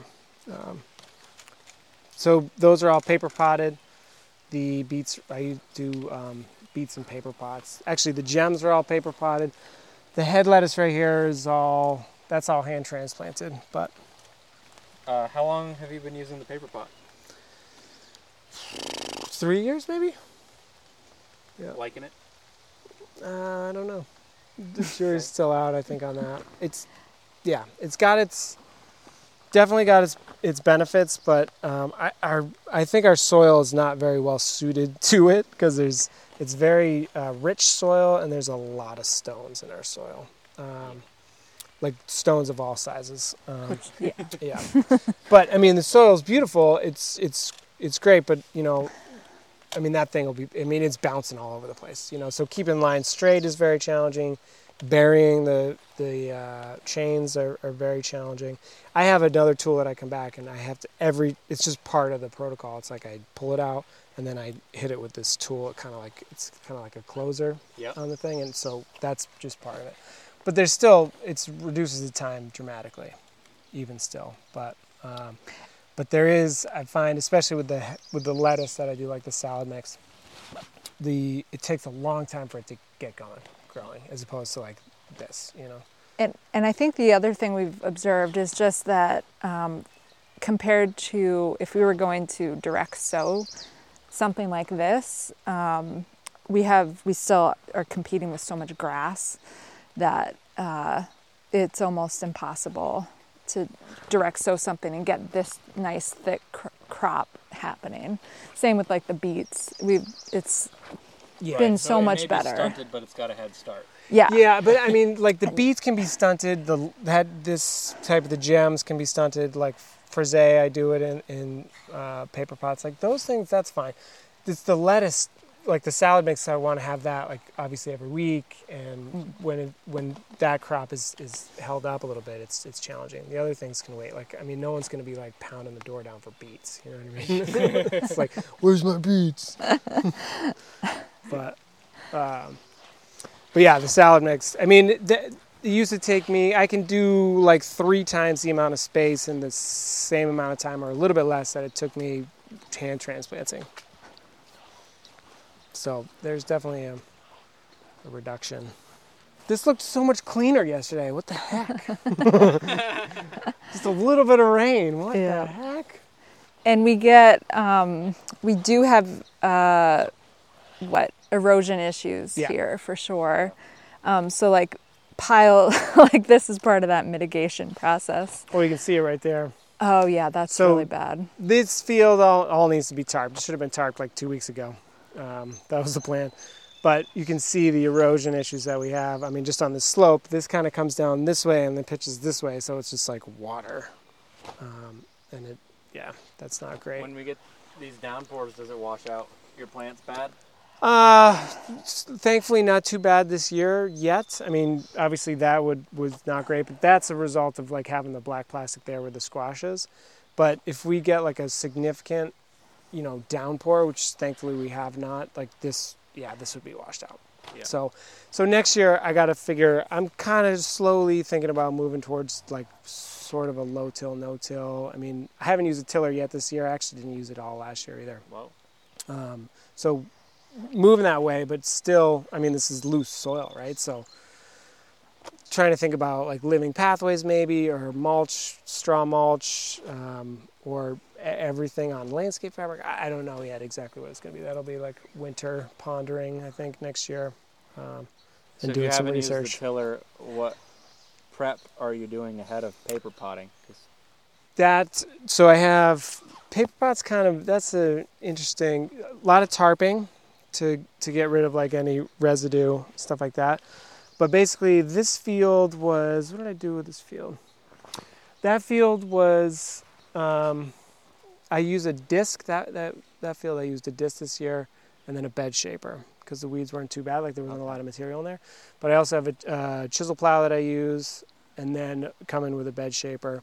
And then if there's like a lot of residue or stuff that is going to get in the way of the paper pot, I have a BCS and I have a PDR on it. So it's kind of like it's a depth. Have you seen them or heard of them? Yeah. So I'll do that at like an inch, and just create like a fluffy little top. And that helps. Just like tilther. Shallow working. Yeah, like a tilther, essentially like a tilther kind of situation. The same thing as like a power harrow would do. for the BCS. And so the BCS is 30 inches wide. These beds are 42, 44-ish. And so I have to do 2 quick passes, and I just do a quick till, and then that's enough. Or what I've been doing this year is kind of using the wheel hoe and then raking it out a little bit too. So getting the residue out, then raking that stuff out, then using the paper pot. So it's a process, I feel like. But, I mean, it's a market garden essentially, but like I tractor farm on a market garden sort of thing. It's kind of ridiculous, but it works, and I love using the tractor. So that's just kind of what we do. Now, don't take pictures of this, or you can. This is my ultimate nightmare. So this was planted in March. This was obviously the Pac-Man style, and it has been amazing for yields for sure. This thing has been weeded probably 3 or 4 times, and it is painstakingly slow and challenging. You have to be basically like a gymnast to weed these beds, because you got to come in and find a path, and then tiptoe your way through, and so we have a significant chickweed problem in these houses.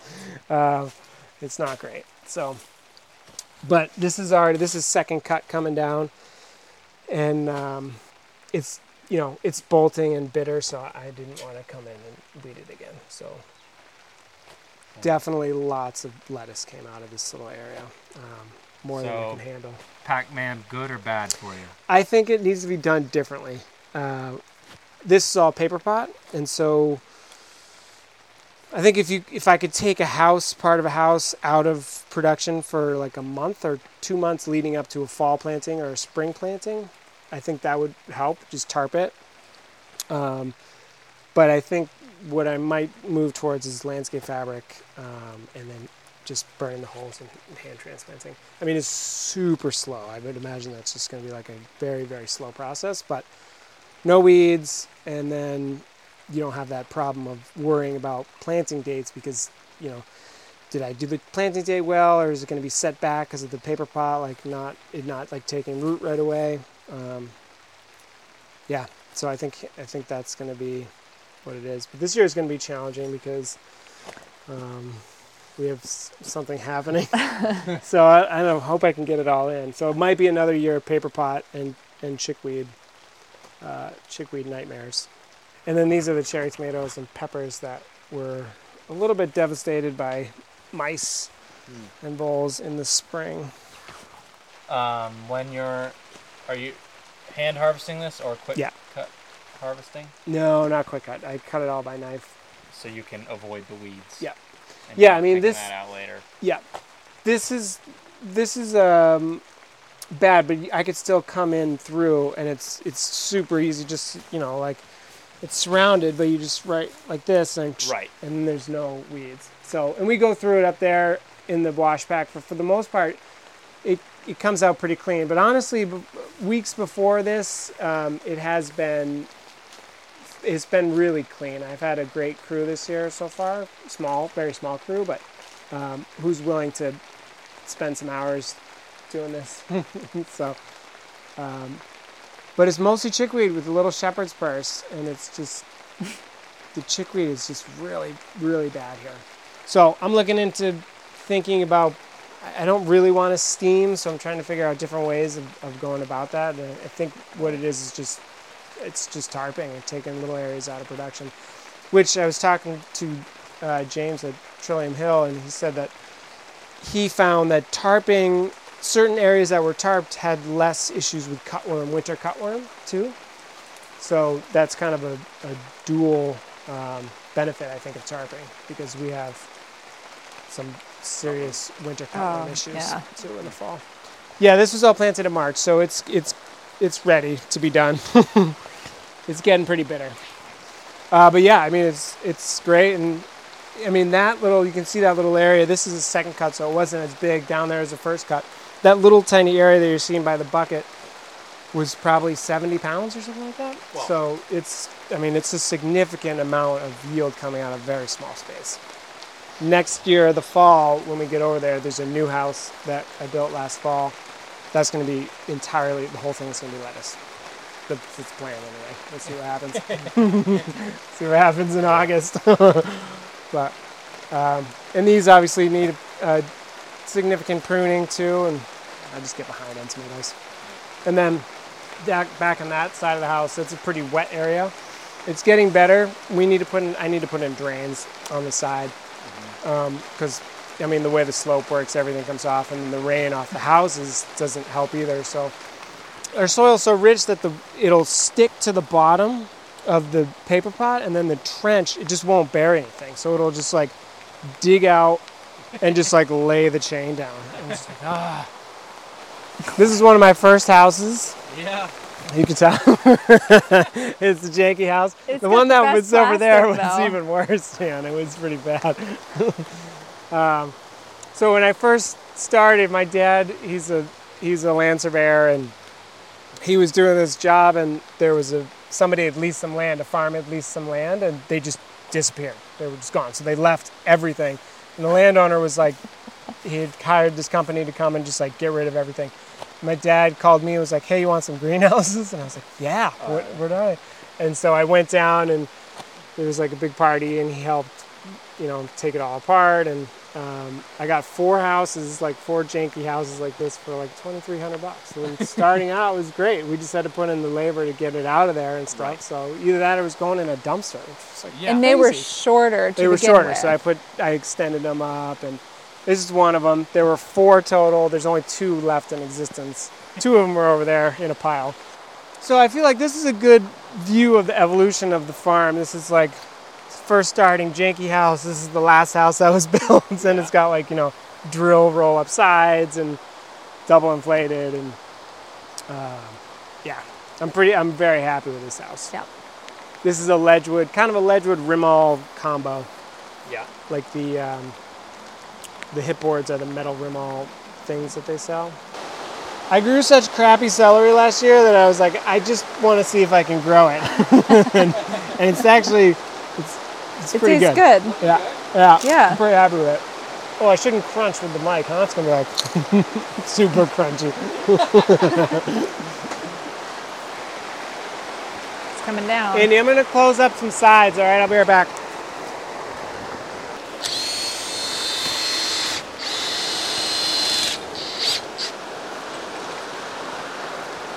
I love this thing.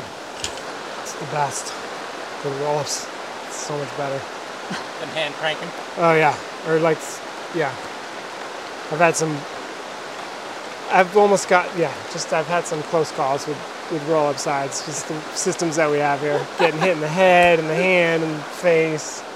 Yeah, a friend of ours has honeybees here the last, 2 years? Yeah. So it's been cool to see them going all around, especially to different, just native plants as well as in the houses. So this is all my cut greens and salad production for, like retail bags and restaurants and things like that. So lettuce is kind of on the far side. There's a really weedy bed of carrots right there. And then kind of week to week, I just keep moving this way. And so the tarps, so these are all tarped. The first beds over there were tarped all winter.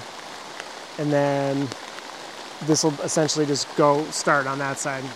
I started on that side the first time of the year, and now I'm moving back this way.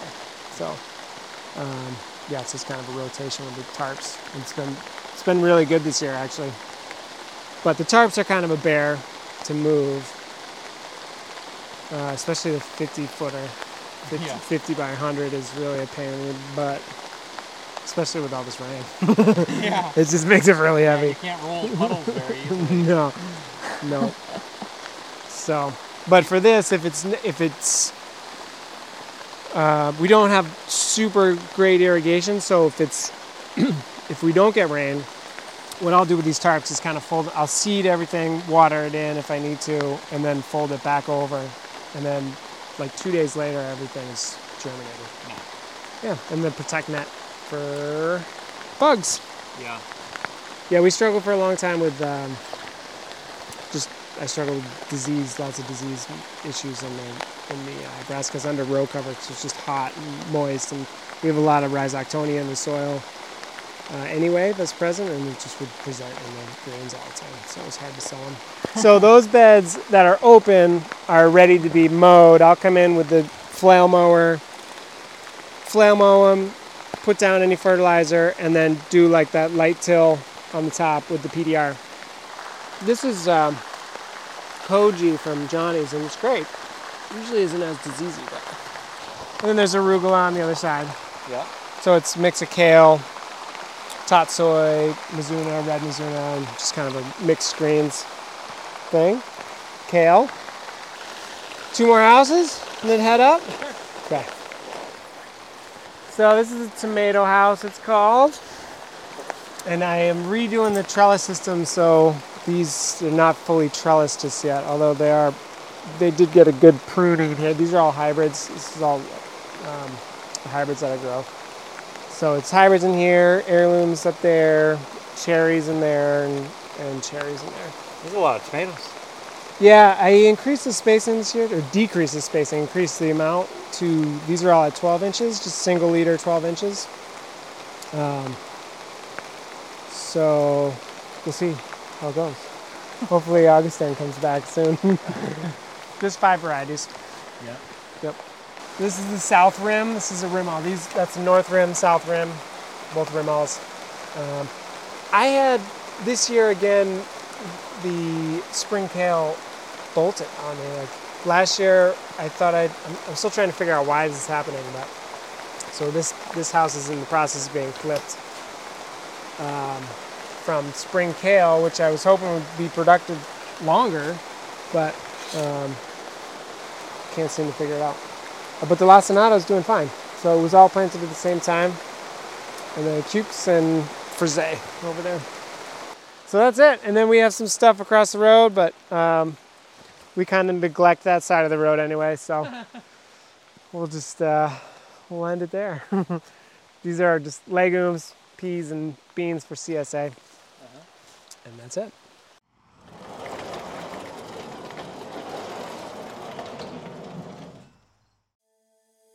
I'm Andy Chamberlain, and that was The Farmer's Share. I hope you enjoyed this episode with Ryan and Genica of Naked Acre Farm and HomeFront Gardens. I'm excited to share that this show has been awarded a grant offered by the USDA Specialty Crop Block Program from the Vermont Agency of Agriculture, Food and Markets. This funding will help cover some of my time and travel in order to produce more episodes of this podcast for the next 2.5 years. So you'll be happy to know that I plan to keep producing this show for a while. The USDA Ag Marketing Service supports projects that address the needs of U.S. specialty crop growers and strengthens local and regional food systems.